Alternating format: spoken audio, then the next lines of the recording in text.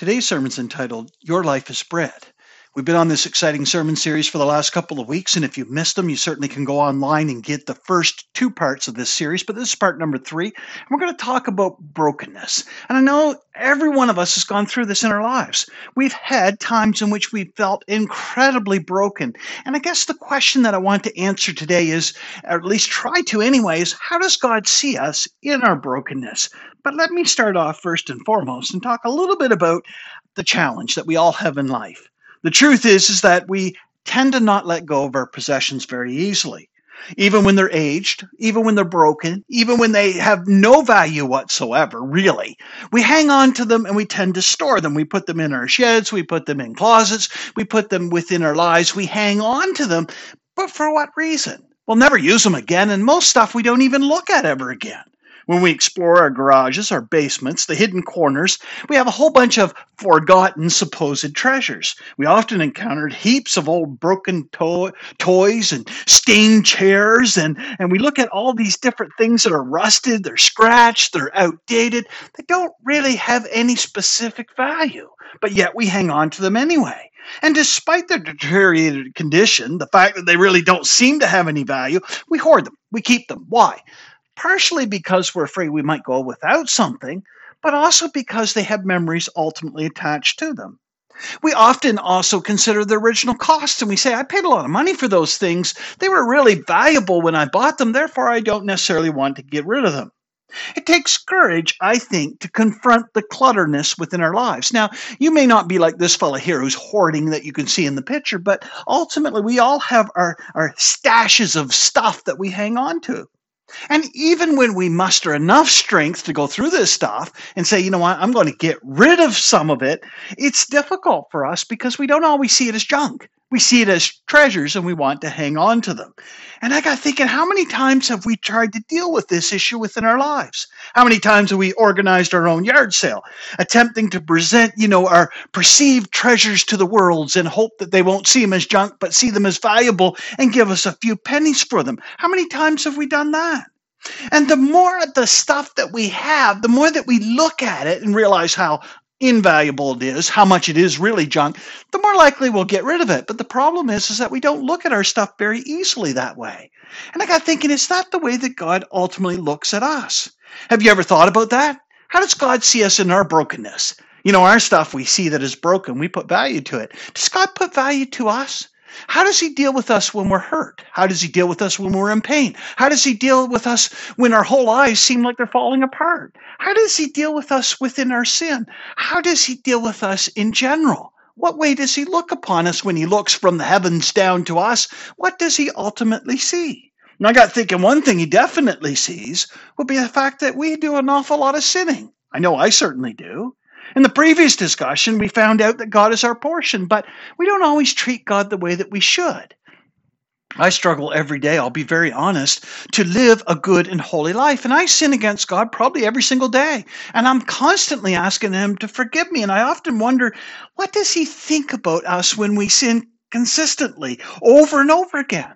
What does he think about us when we have moments that we're nominal Christians? In other words, moments in which we just think about this world. We think about the things of this world. We get caught up in it. We spend a whole day, let's say, without thinking about the Lord at all because we're too busy thinking about ourselves. And what does he think about those individuals who have a whole bunch of spiritual gifts? And we all do if we're born again. We've been given spiritual gifts. We have incredible potential, but we remain lukewarm. What about the people that sit in the pews that never do anything inside of the church? They never get involved. They let other people do all the work and they sit there and they're like takers. They take in, which is really important for all of us to do, by the way. But at the same time, we should be giving back. The love that we get from others should be expressed to one another. What happens when we don't express any love towards other people? What happens when we decide to sit on our spiritual gifts? You know what? What happens when we decide that we're not going to basically explore the calling that God has given us? What does he think about that when we say no to him? Moreover, what must God think when we succumb to the lust of the flesh, the lust of the eyes, or the pride of life in 1 John 2:16? Are not these those who are broken through sin Does God not look at them and say, you know what, you're pretty laissez-faire. You don't really feel like you want to do much of anything in my kingdom. Isn't he a little bit disgusted? Or outright look at us and say, you are vile people. I've got thinking about Moses. And he said this before he went to heaven. He said to the people of Israel, he said, you are like stiff-necked people. In other words, you get your mind focused on yourself and you never get your mind focused on God, and you just stay on one path. And that's the path that you want to go on instead of God's path. Are you a little bit like that? Do you struggle here? I know I do from time to time. What does God think of us when we are doing that? And let's go on to part number 2. What does God think about us in our brokenness from living in this fallen world? How does he view us when we're going through trials and tribulations and difficulties that are extremely, just heartbreaking, painful, just wrenching to go through? We've all heard the resounding echoes of the creation decaying constantly, Romans 8:19-21. We've seen people marked with sickness, death, financial crises, marital dissolution, diseases, conflicts run rampant throughout all this world. We've seen people who have experienced this, and we ourselves have as well. If you've never had a difficulty in your life, well, blessed be the name of the Lord. Thank him, because that's abnormal. Most people have gone through many different trials and tribulations and are going through them right now, and it's not easy. In the face of such atrocities, who amongst us can say we're untouched, we're unaffected by living in this fallen world? Who can say that you've got a silver spoon in your hand and you've never had any difficulties in your life at all? Very few people. With pain and brokenness ravaging our souls, how does God respond to us when we cry out, Abba, Father, please help me? What is his response? What is he thinking? How is he feeling? What kind of help does he offer us? This is a couple things that we're going to look at when it comes to our brokenness. We're going to ask the question, when it comes to our lives, how does God respond to us? And I want to go to part number 1, which is sin. When we sin and fall short of God's glory, what does he think? Now, sin is just missing the mark of holiness. In other words, we do things on our own that is contrary to what God wants us to do in our lives. That is sin. What does he think about us when we sin? When we become broken because of our sin? Has he got mercy? Has he got grace? Is he angry at us? Is he bitter at us? What does he respond to us when we are far short of his glory? And I got thinking about God. God is pure light, it says in scriptures. There's no darkness in him whatsoever. 1 John 1:5. That means that God cannot commune with us. God cannot allow us to talk to him, spend time with him, be part of his family even, if we have sin within our lives. And I'm going to explain what that means here in a moment, how God atones for that, or how he has atoned for that through his son Jesus. But the truth is that God doesn't look at us and say, you know what, since you've sinned, I can't talk to you anymore. If he did that, oh my goodness, there wouldn't be a day in my life that the Lord would ever talk to me, because I sin every single day. The truth is that he has decided throughout all of history to give us a way to be atoned, a way ultimately to say, I am sorry, a way to say, Lord, please forgive me of my sins. Please don't hold them against me. God has always provided that out of grace and mercy. So God's response is grace and mercy. But let's take a look in the Old Testament how this ultimately works. In the Old Testament, it was called the Day of Atonement. And there were sacrifices that you could offer all throughout the year for your sins. But on the one time, the Yom Kippur in Leviticus 16, you could actually, the high priest would go into the Holy of Holies, the only time he was allowed in there, and he would offer sacrifices unto the Lord on behalf of all the people. And I got thinking, he would atone basically for the sins of the people. During this sacred occasion, the high priest symbolically would express repentance, and he would basically take off all of his official clothes, and then he would put on these white robes, indicating that he was, on behalf of Israel, repenting before God. He initiated this process by basically offering a bull calf as a sin offering for himself and the other priest. Entering the Holy of Holies with a censer of live coals from the altar of incense, the high priest would sprinkle the bullock's blood on the mercy seat on the floor of the Ark of the Covenant. Lots then were casted for 2 goats that this high priest had at this time. And one of the goats would be sacrificed as a sin offering for the nation, for all the people's sins that they had done during the year. Its blood would be sprinkled on the Holy of Holies. The other goat, though, the high priest would lay his hands upon that goat, confess all the sins of Israel, and then would release the goat, signifying that symbolically Israel's sins were being carried away. This intricate ritual exemplifies God's mercy. The truth is, what do we deserve? Death. We all deserve death for falling short of God's glory. That is the wages of sin. Death, it says in the Bible. So the truth is that, someone has to die because of our sin. And in the Old Testament, it was the animals.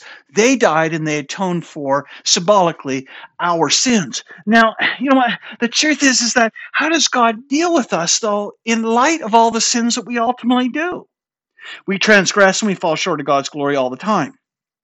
And we incur God's wrath because of that, and rightfully so, because we have fallen short of his glory.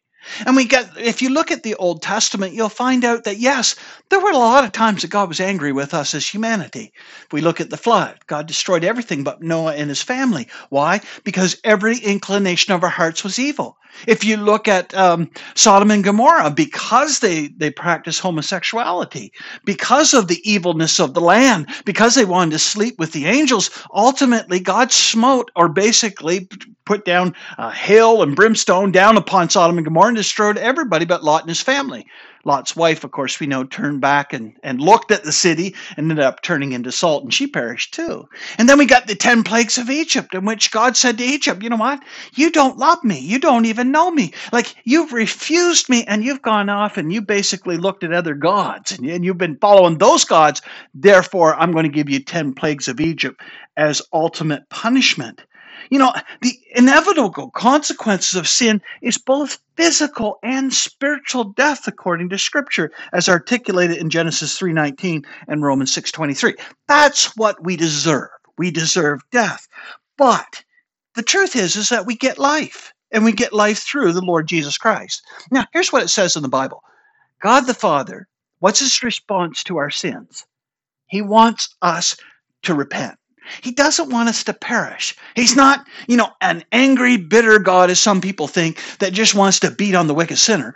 That's not the case. What he wants is for us to repent. Yes, he's angry with our sins. Yes, he has wrath towards us, but his preference is for us to get on our hands and knees and say, God, please forgive me. That's his preference. Now, the problem is that we were enslaved by sin.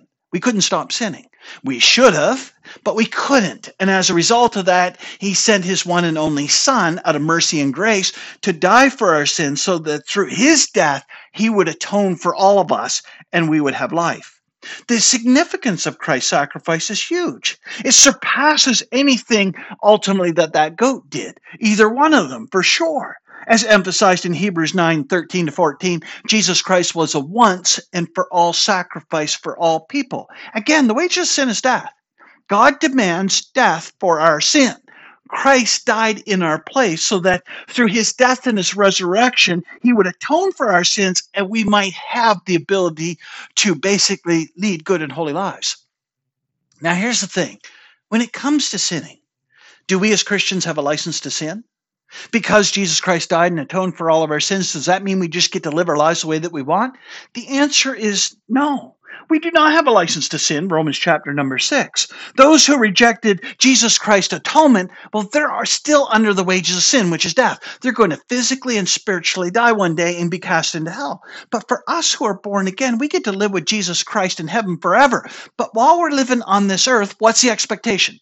That we would be holy as God is holy. We're expected to throw off all the sin and become holy in God's sight. We're expected to live for the Lord Jesus Christ in the way that he wants.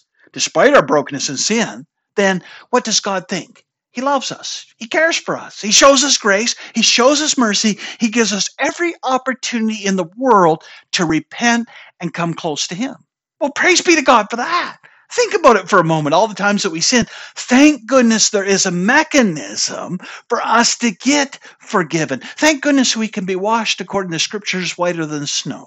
Thank goodness for that, because we can't do it on our own. So Jesus Christ died for us, and that's amazing. So that's the first thing. That's the first thing that God has done for us. When he looks down upon us and sees us that we are sinning, yes, he's disappointed. And yes, he's angry with what we are doing. But at the same time, he also loves us gives us grace, and gives us the means through Jesus Christ's atonement, through confession to Jesus Christ, we can be forgiven. That's beautiful. That's the first thing. But let's look at the second type of brokenness that we all face, and that's living in a fallen world. It's not a very good world, is it? The truth is, even the Bible talks about this and says that this world is decaying. It's in the process of falling apart. And because of our sin, the whole world is groaning, it says in scriptures. And there's a whole bunch of bad things that happen to both good and bad people because of sin and the way it's disrupted God's beautiful thing called creation. To truly know God, how he responds to our tribulations happening to us in the fallen world, let's go through a story. What does God think that when we're going through difficult times? Does he care? Does he look upon us? Does he shed a tear? Does he even notice us? Does he want us to have a good and fulfilling life? How does he respond to us crying out, Abba, Father, I just can't take the suffering and pain anymore? What does he think? And what does he say to us? And how does he feel about our circumstances? Let's look at the story of Lazarus. Nothing causes us more anguish than death. When somebody is about to die, that's a lot of anguish, isn't it? If you've gone through it, and I know probably everybody listening here probably has, it's not easy. And especially when we know in advance that it is coming. I don't know which is worse. Somebody dies all of a sudden and you never knew anything about it and all of a sudden they're gone. Or knowing in advance that they're about to die and you've got to wait and go through that, and every day you're hoping they'll stay alive and they're going through suffering and pain. I'm not sure which one's worse. Either one is very difficult to deal with. Death is not easy for any of us to deal with. In the Gospel of John, we're told about a man who names Lazarus. He becomes deathly ill. And he's not going to recover from it. And he knows that. And his two sisters, Mary and Martha, sit back and look at him and go, oh my goodness, Lazarus is about to die. Now, they all know Jesus. They're all friends of Jesus, very good friends of Jesus, actually. And they sit back and they say, you know what, we got to do something about this. So they sent a servant and they said to the servant, you go talk to Jesus. We know him. And we know he performs miracles, and we know that he can heal the sick, and we know that he can heal Lazarus, our brother, very quickly. So go get him very quick so that he doesn't die and so that he might be healed. And you can almost imagine the desperation that they had. So the sister said, you sent word, servant. You go and you tell Jesus, the one that you love, the one that is your friend, the one that you know so very well is sick. Please come and heal him. And that was the message. This absolutely terrifying news, what would Jesus say to it? He sat back and he told them, you know what?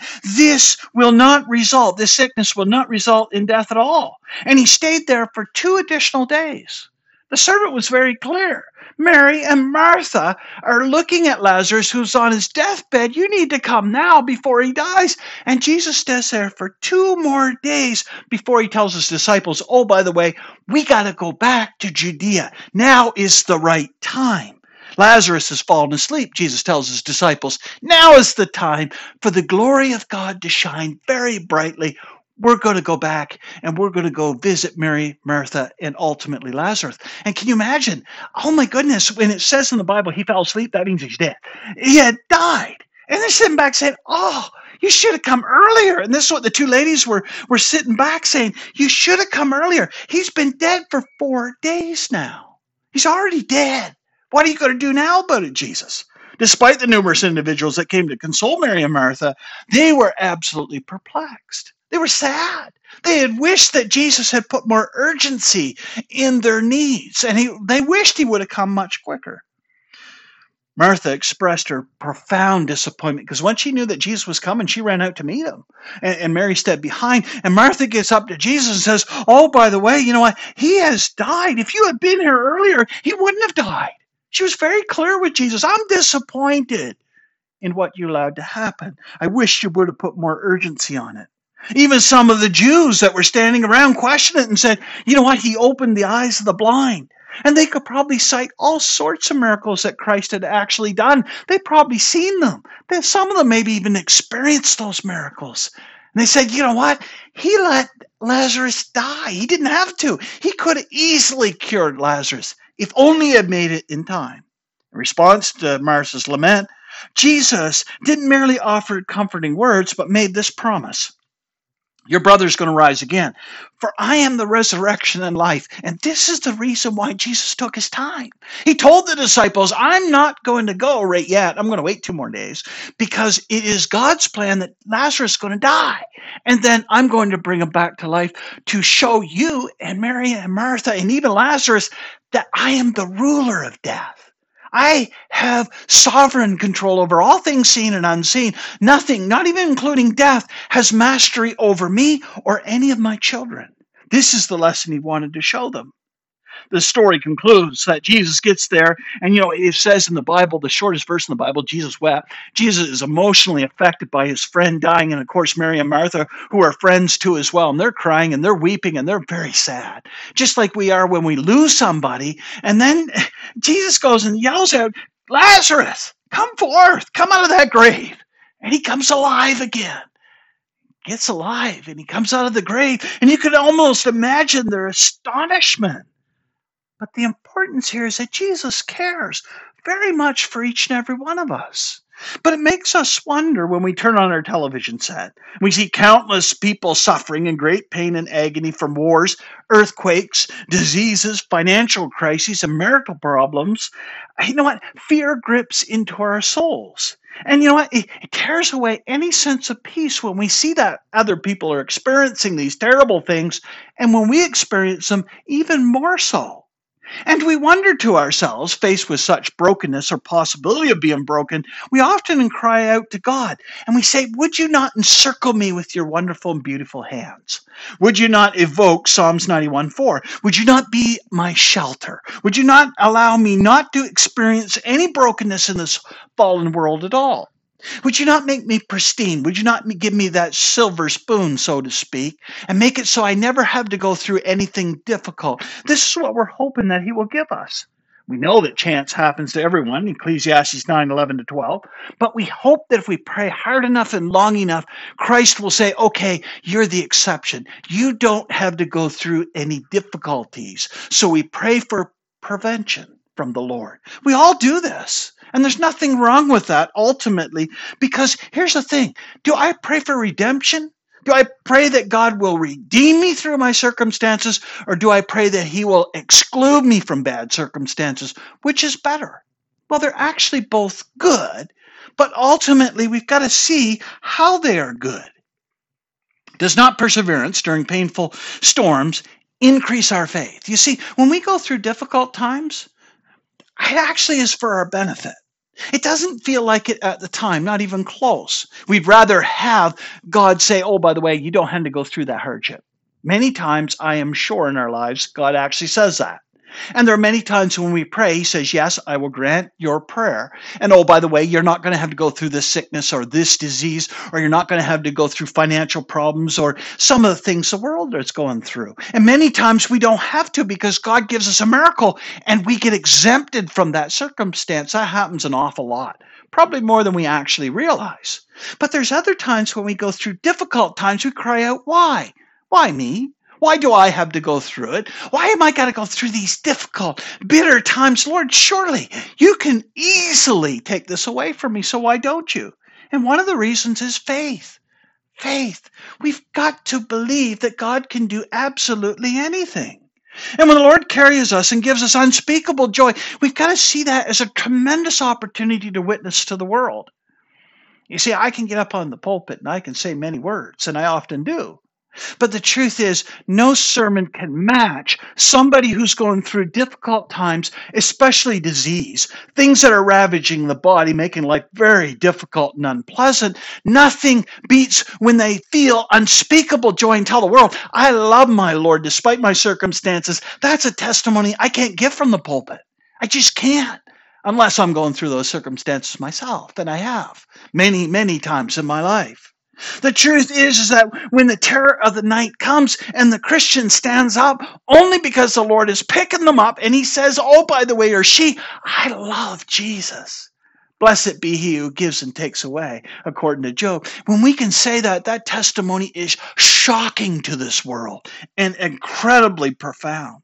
And even if our tribulations might last for many years, and they often do, I got thinking, death will not triumph over us. Death has no mastery over us as a Christian. Death has no sting whatsoever. For if we should die, where do we go? Heaven. To be with the Lord forever. To be up there where there's no more sorrow, no more pain, no more anguish, no more difficulties. We get to go to be with Jesus forever. Amen.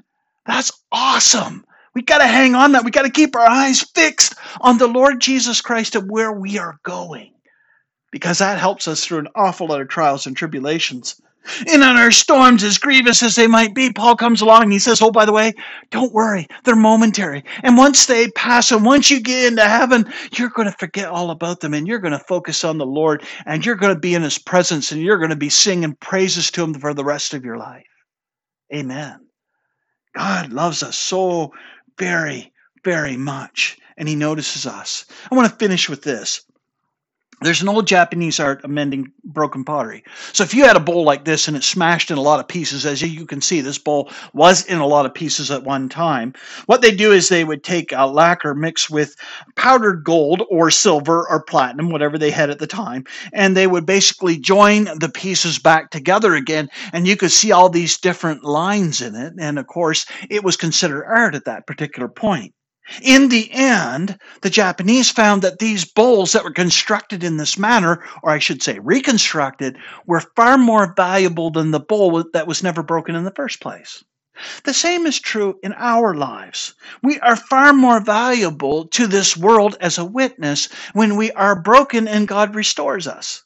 The more times that we go through difficulties, James says, and persevere and have faith in the Lord, the more our spiritual growth happens. The more we get closer to the Lord, the more we become like him, the more we rely on him, and the more the world sees our response to circumstances and says, wow, you have something I don't have. You have God. And they start looking towards God. The truth is those who are created in God's image, God can create us again. He can recreate us. He can take the broken piece of our hearts, even in the most difficult of storms, and put them back together exactly where they belong. He's released us from sin so that we might serve him and we might joyfully bow before him despite what we go through.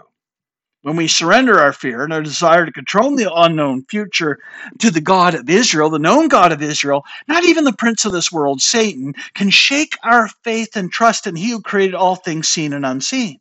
There will certainly be days that seem like there's very little hope, and the pain will be so intense that it threatens to swallow us up into the grave. You know those storms that are so fierce that all you could do is cry out, Abba, Father. And yet, despite our wavering faith from time to time, and despite the sin that we ultimately have, and we all do sin, here's the thing. We learn that this beautiful Japanese art of putting a bowl back together, for us, the believer, it's God taking the broken pieces and fixing them, always and constantly, and putting us back together again. And by his grace, through compassion, we ultimately become holy and like him. Our brokenness, I think, is something infinitely more valuable to us when we are restored than anything else we could experience in our life. If you pray the prayer, and I've done this, and I soon found out what the results were, but if you've had a prayer and you said, Lord, I want to be stronger in the faith. I want to know you more. I want to grow. I want to become mature. I want to make a significant impact upon this world. Lord, this is my heart's desire. If you pray that prayer, hang on. Brace yourself, because what comes next? Most times it's trials and tribulations. You know what? We are refined best in the fire of circumstances of our lives. And the truth is the more we go through difficulties and the more we rely on the Lord, the stronger we get. Why? Because in our weakness, Christ makes us strong. And it's by our faith in Christ, who could do anything and everything, that we actually learn that. And we come to realize it is certainly true. We've been adopted into God's family. We get to live with him for absolutely forever. And yes, brokenness is not a whole lot of fun. I'll agree with that. And I've gone through it. But the truth is that God still loves us. And when he sees us broken, he shows us grace. He shows us mercy when it's our fault. And when it's not our fault, he lifts us up. And he says, you know what? I'll put my arms around you and I will show you my love. I will show you that even in your brokenness, you can stand firm in the faith. You can keep your eyes fixed on my son, the Lord Jesus Christ, and you can become more like him and follow in his footsteps if you choose to do so. And if you do, you'll be a light unto the nations that will shine very brightly, not just now, but forevermore. Is this what you want for your life? God loves you so very much. And no matter how difficult your circumstances are, God loves you with all of his heart. And he looks upon us and he says, you know what? I will always, in your circumstances, I'll work through them with you for your good in the end. Do you believe that? Romans 8:28. I certainly do. And I can tell you, in a lot of people, in all the circumstances of my life, some of them fairly bleak, a lot of people come to know the Lord, come to know that I actually love the Lord. And then they asked why. What a beautiful testimony I was able to give them. I hope and pray your life is the same way.